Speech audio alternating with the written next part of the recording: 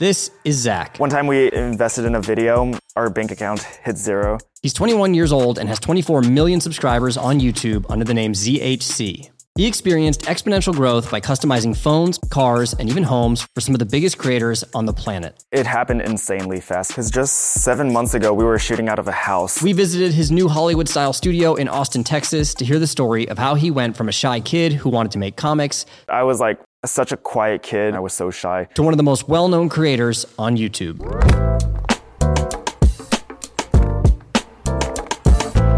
Zach, so at this point, you've got all these channels, you have a lot going on, but where did this all start? Art was a big part of my life when I was very young. So I liked to draw all the time. I liked to create stories. I think it was probably my junior year in high school.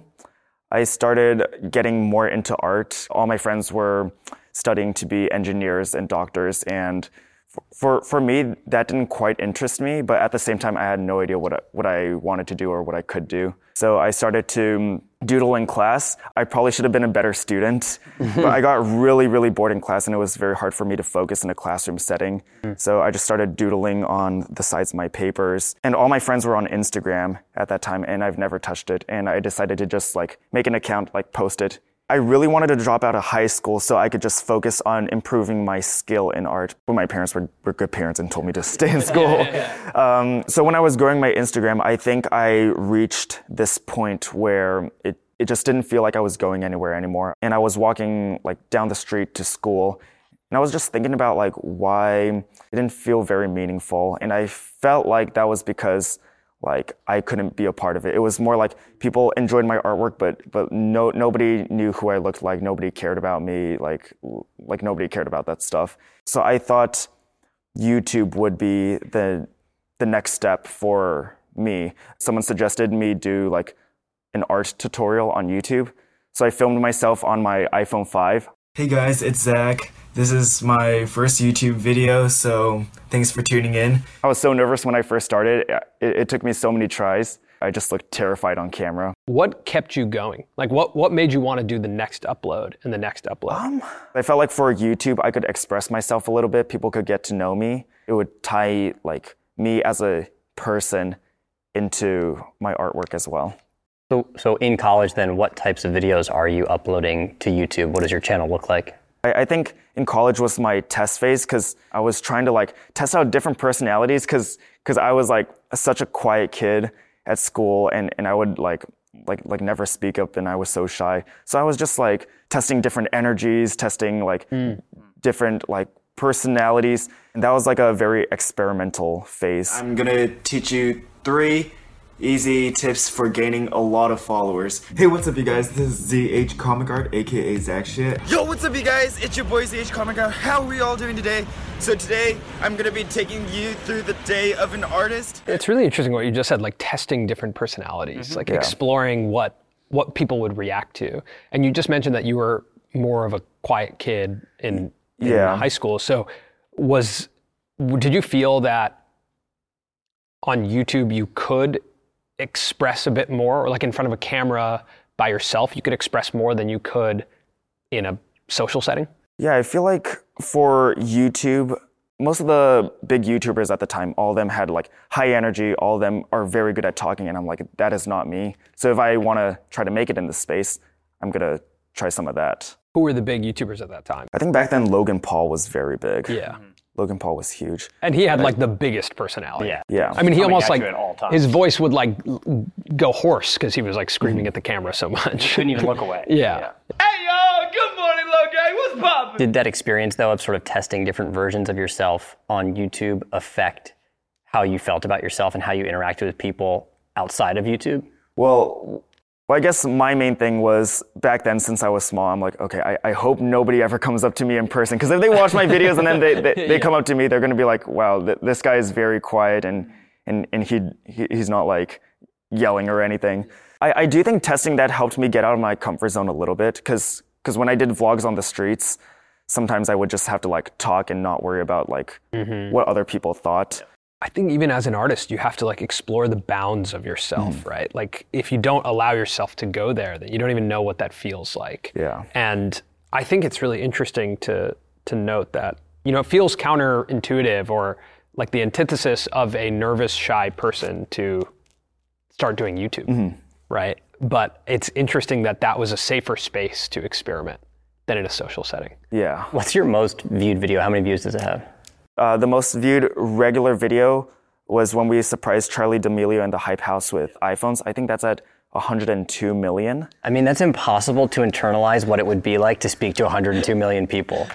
Like, that's insane. Like, we can't even comprehend what that would be like. I think like a basketball stadium's made like 20,000. Yeah. A room of 5 people is difficult. Like, even to this day, if you put me in a room with like 20 people, I'll probably choose one person to kind of hang out on this, like in the corner with. But I guess when I'm filming, I don't realize it's being seen by millions of people. And when I'm around my friends, I get very comfortable. I do think that's an important thing for people, especially aspiring creators, to understand about someone who's one of the biggest creators on the platform, that even to this day, it's like you might not feel 100% comfortable public speaking, but in the confines of the videos and the space that you've created on the channel, you are able to speak to a mass audience. It's amazing. It's an amazing unlock for people. And I feel like it creates like a very personal experience too. When did you kind of realize that YouTube was something? So I went to art school for a year in New York, and I came back to visit my parents over the summer. And I was planning on taking a gap year and going back to New York. And during that time, I thought I would just grind on YouTube for the summer. Back then, I was uploading every day. So my schedule would be, I wake up at maybe 5 or 6 a.m. I'd hit the gym, and then I would film all day. I would edit until like I was just about to sleep, and then I'd press upload. That day would repeat over and over and over again, which got really tiring after a while, but that was like my summer where I was like, okay, you know what? Like, I really want to make this work. And up until then, most of my videos have been like solo videos where I kind of just like talking to my phone by myself.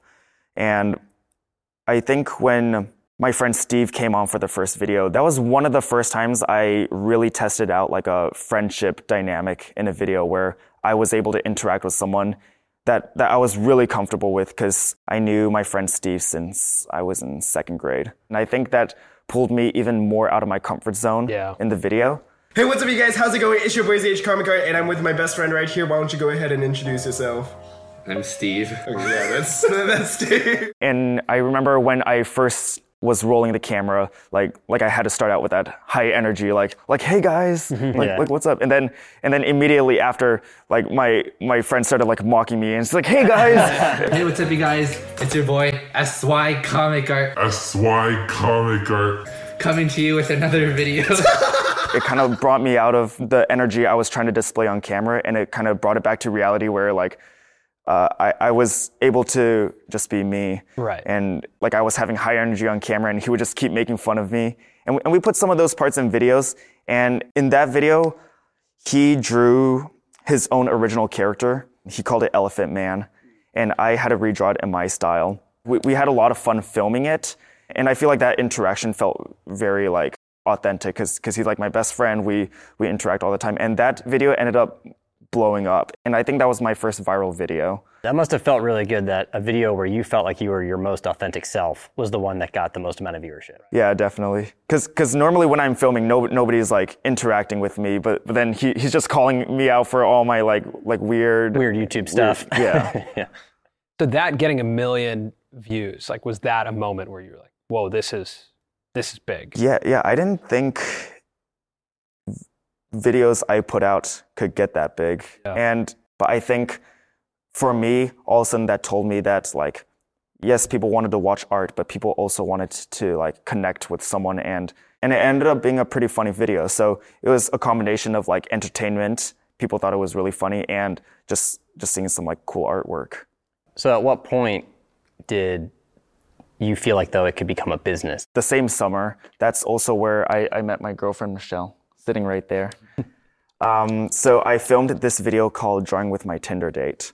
So I matched with Michelle on Tinder, and I texted her saying like, oh, I'm gonna film this video where I draw with my Tinder date, want to like go to the beach and stuff. And she was like, sure. So we went on with our date, and I documented the whole thing on my iPhone 5. I was just holding it up on the streets. I taught her how to draw on the beach, and that was the gist for the video. So that date went well, I'm assuming. Yeah. Yeah. Okay. That's pretty Got it. good. Yeah, that date went well. Yeah. But that Tinder date video you were saying has something to do with Oh, yeah. this becoming a career? So afterwards, Michelle and I started meeting up more and more. And at the end of the summer, I asked her to be my girlfriend. And instead of going back to New York, I decided to stay in Santa Cruz with her. And at the time, I think she had one more year, maybe a little bit more than a year left in school. And she was going to be an accountant. We were talking about our future. And she told me she was most likely going to just go into accounting. It's a very stable job. So our plan was for me to experiment as much as I could with art. Because at the time, I felt like if I went into the comic book world or I was doing YouTube, there's a lot of volatility that comes with that and a lot of risk. But I really like art and I really like creating videos on YouTube. So I really want to pursue that. And Michelle would be the one making money, worst case scenario. And she would be an accountant. I would be making art on YouTube. And that's how we would live in the world. How many months into dating was this life plan created? 3 months. Yeah. So you guys really liked each other. Yeah, so it was pretty early, but that was the plan in case like YouTube like just didn't work for some reason. But I really had faith in it and I firmly believed in like going all into something. So I wanted to put everything I had into YouTube. Wow, that's amazing. I remember some videos go really viral, like drawing MrBeast, drawing PewDiePie. Oh yeah. Was that around that time or was that much later? Yeah, that was in the same tiny apartment. We were in a studio apartment. Michelle and I both had like a little mattress in like the corner of a room that we would sleep on. The rest of the space was just a studio space.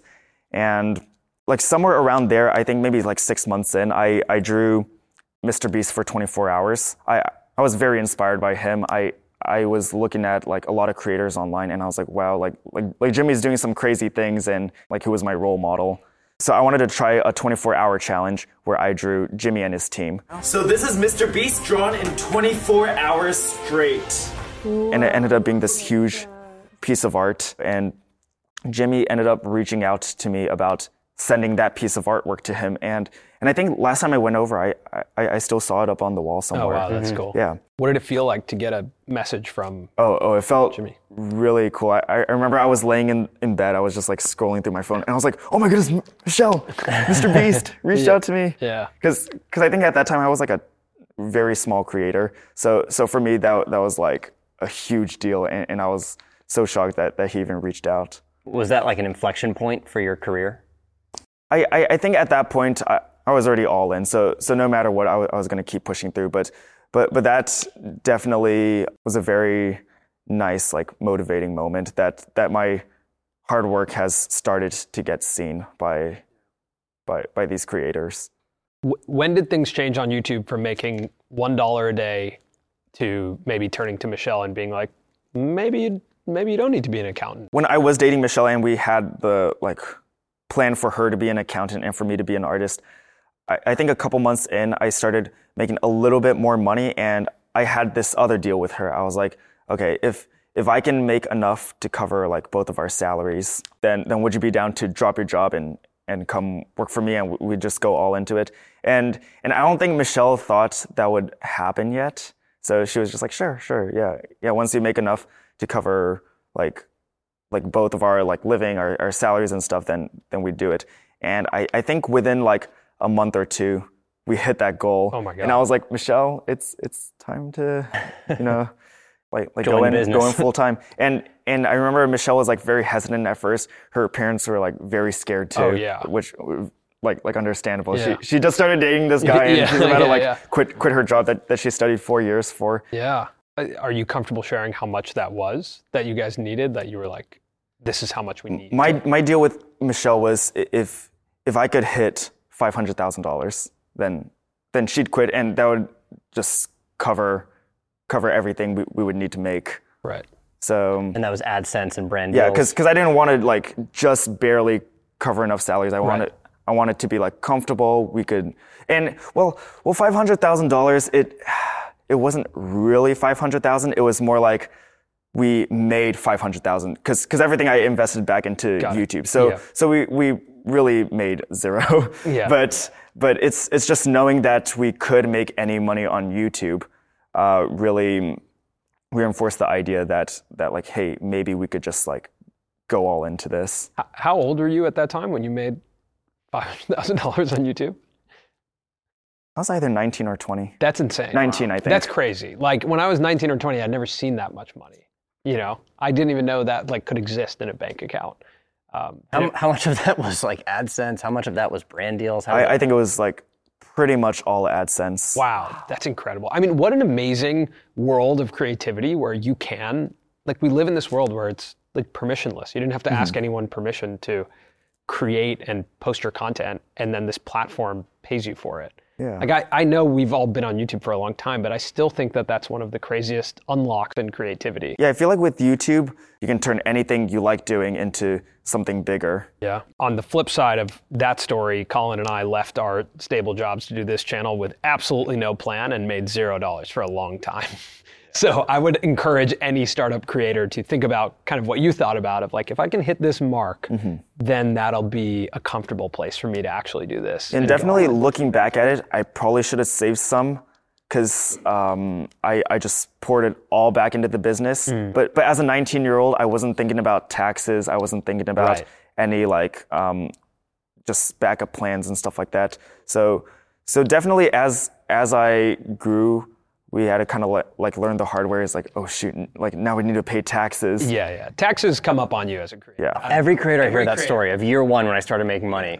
I didn't know about taxes. Yeah, taxes was definitely a freak out moment because I remember one time we invested in a video, our bank account hit zero, and then I called my parents. I was like, no, don't worry, it's like a business investment. And then my parents are like, you got to worry about your taxes this year, and I was like, ooh, I'll try to earn that next month for taxes. I'll try and make it back. Yeah. So did you bring someone onto your team, or how did you change after that experience? It was just Michelle and I for the longest time ever. And in the early days, there were some like very unhealthy like grinds where I would work the entire day up until maybe like 10 p.m. I would toss the project over to Michelle. She would help me edit more until 4 a.m. and then I would wake up at 4 a.m. and take on that shift. So it was like, cause for me, since we only had me and her and our videos were getting bigger and bigger, we had to find a way to just put these videos out. And looking back at it, we definitely should have hired someone. But like my personal life is my work life. Like YouTube was just my life, and it's very hard for me to disconnect. Yeah. How often were you posting at that time? I think anywhere from like 2 times a week to 3 or 4. And a lot of those were big videos. So it was like just stay up all night working. The day we post, I would take a half day off and then it would just grind for like, yeah. I mean, that's like, I think that's one of the challenges, and we discussed this, I'm curious your opinion on this, but the cycle, as we call it, of YouTube, where basically right when you post a video, you're already stressed about the next one or working on the next one, right? There's no time in between them.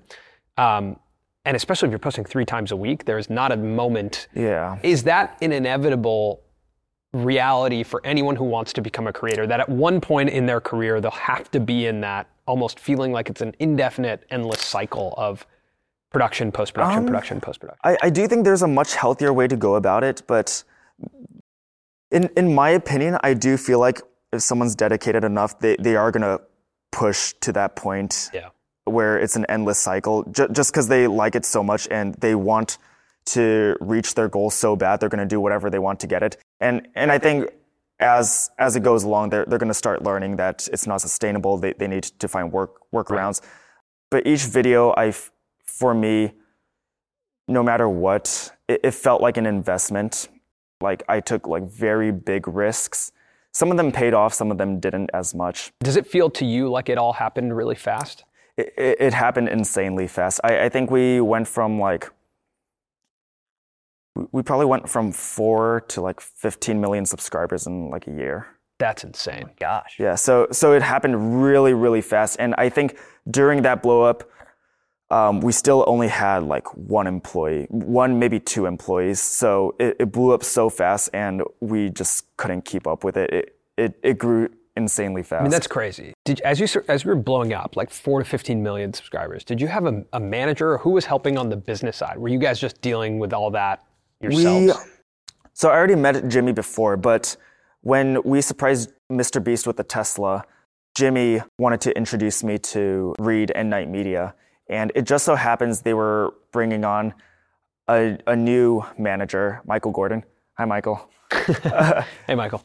Yeah. Hey, Michael. and you guys have met Michael before. Yeah, we met Michael. Yeah, so they were just about to bring him on. And I think Jimmy saw like our production and stuff, and he was showing me the scale of his stuff. And it was really cool for me to see how they were like running it like a real production. There were like PAs running around. And I think Jimmy saw that I needed some help to get to that step. So he introduced me to Reed, and they've really been able to help out with like back end, like the production processes. Cause up until then, it was just me, Michelle, our assistant. We're all like 20-year-olds. We're so young. We don't know anything. It's not like a very professional workspace. And they really helped us build it into more of a business that's sustainable. It's very organized. And that took a long time, especially since we blew up so fast. I feel like by the time we hit 15 million, we should have had a lot more infrastructure than we did, because we had one employee. Right. And we were not ready to handle all of that. So slowly over the years, over the next year or two, we slowly built up more infrastructure so that things are like more organized, things flow well. So what are some of the problems now at this type of scale that you guys? Well, with production, there's like so many things we need to think about. There's like a lot of planning that has to go along with it. We need to plan for future videos. We have production managers, we have PAs, we have post-production managers. But as the person that's behind the channels too, I kind of need to oversee each one of those branches. So on top of just like filming in an everyday setting,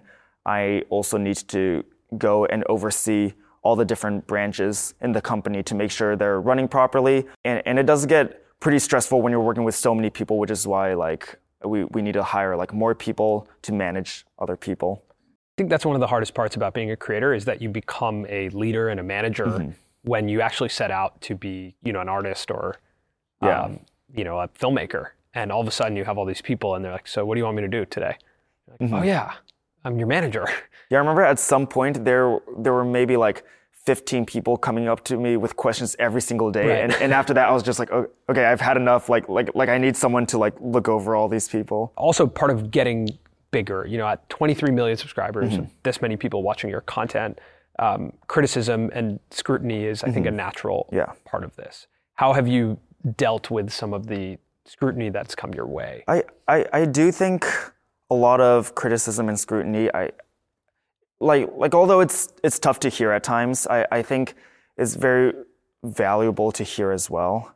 And I think, especially with like such a supportive team around me, we're able to correct those mistakes. Because when I listen to it, a lot of the times there's like truth in it, and I'm like, okay, like I see what's going on. And I think our main goal every day is just to try to be better than the last day. So like at the end of the day, we're all human, and we're gonna like mess up, make mistakes at some points. Like, and I was starting this when I was really young, and at some points, no clue what I was doing. And I think just as we grow and move forward, I'm just trying to improve every day. Yeah, I think that's a really good perspective. And I think that's a perspective that not only creators should have, but I think the industry as a whole, because this is all happening so fast. And it might not feel like that, but it's really happening fast. And everyone's very young, and the industry is very young. So I think like everyone is learning in real time and learning publicly. I was going to say, yeah, our mistakes are public, which is it's very all public. unique to this career. Is that the opportunity for one of our mistakes to be public is very high. I feel like one of the hardest things to hear is like critiques about your art. Yeah. But at the same time, like although they're very harsh, I feel like when I listen to them and I try to like fix up the things, I end up with an even better piece. That's a good metaphor, I think, for business, right? And then like for just the perspective of a career, is that if people have feedback and critiques for you, just having an open ear and being like, okay, maybe that, there's some validity there. That you're actually in a fortunate position if there are enough people who are giving you public feedback. Yeah. The worst thing would be if no one's saying anything. Yeah, I feel like if no one's saying anything, it just stays stagnant. You don't improve. Doing this long at the scale that you're doing your content, like have you experienced any level of burnout at times? Have there been moments where you're like, I don't want to do this. This is too much. Has that come to life for you at all? So most of the time when I hear about burnout, it seems to be like creative burnout and people not wanting to do it anymore. But I feel like for me, I love YouTube. I love art. I just love this space so much that I don't get creatively burnt out, because at the end of the day, I love this. And I think that like for people that are like listening and thinking about going into a space like this, like you got to really love it to do it. Otherwise, you are going to get creatively burnt out. You're not going to want to do it anymore.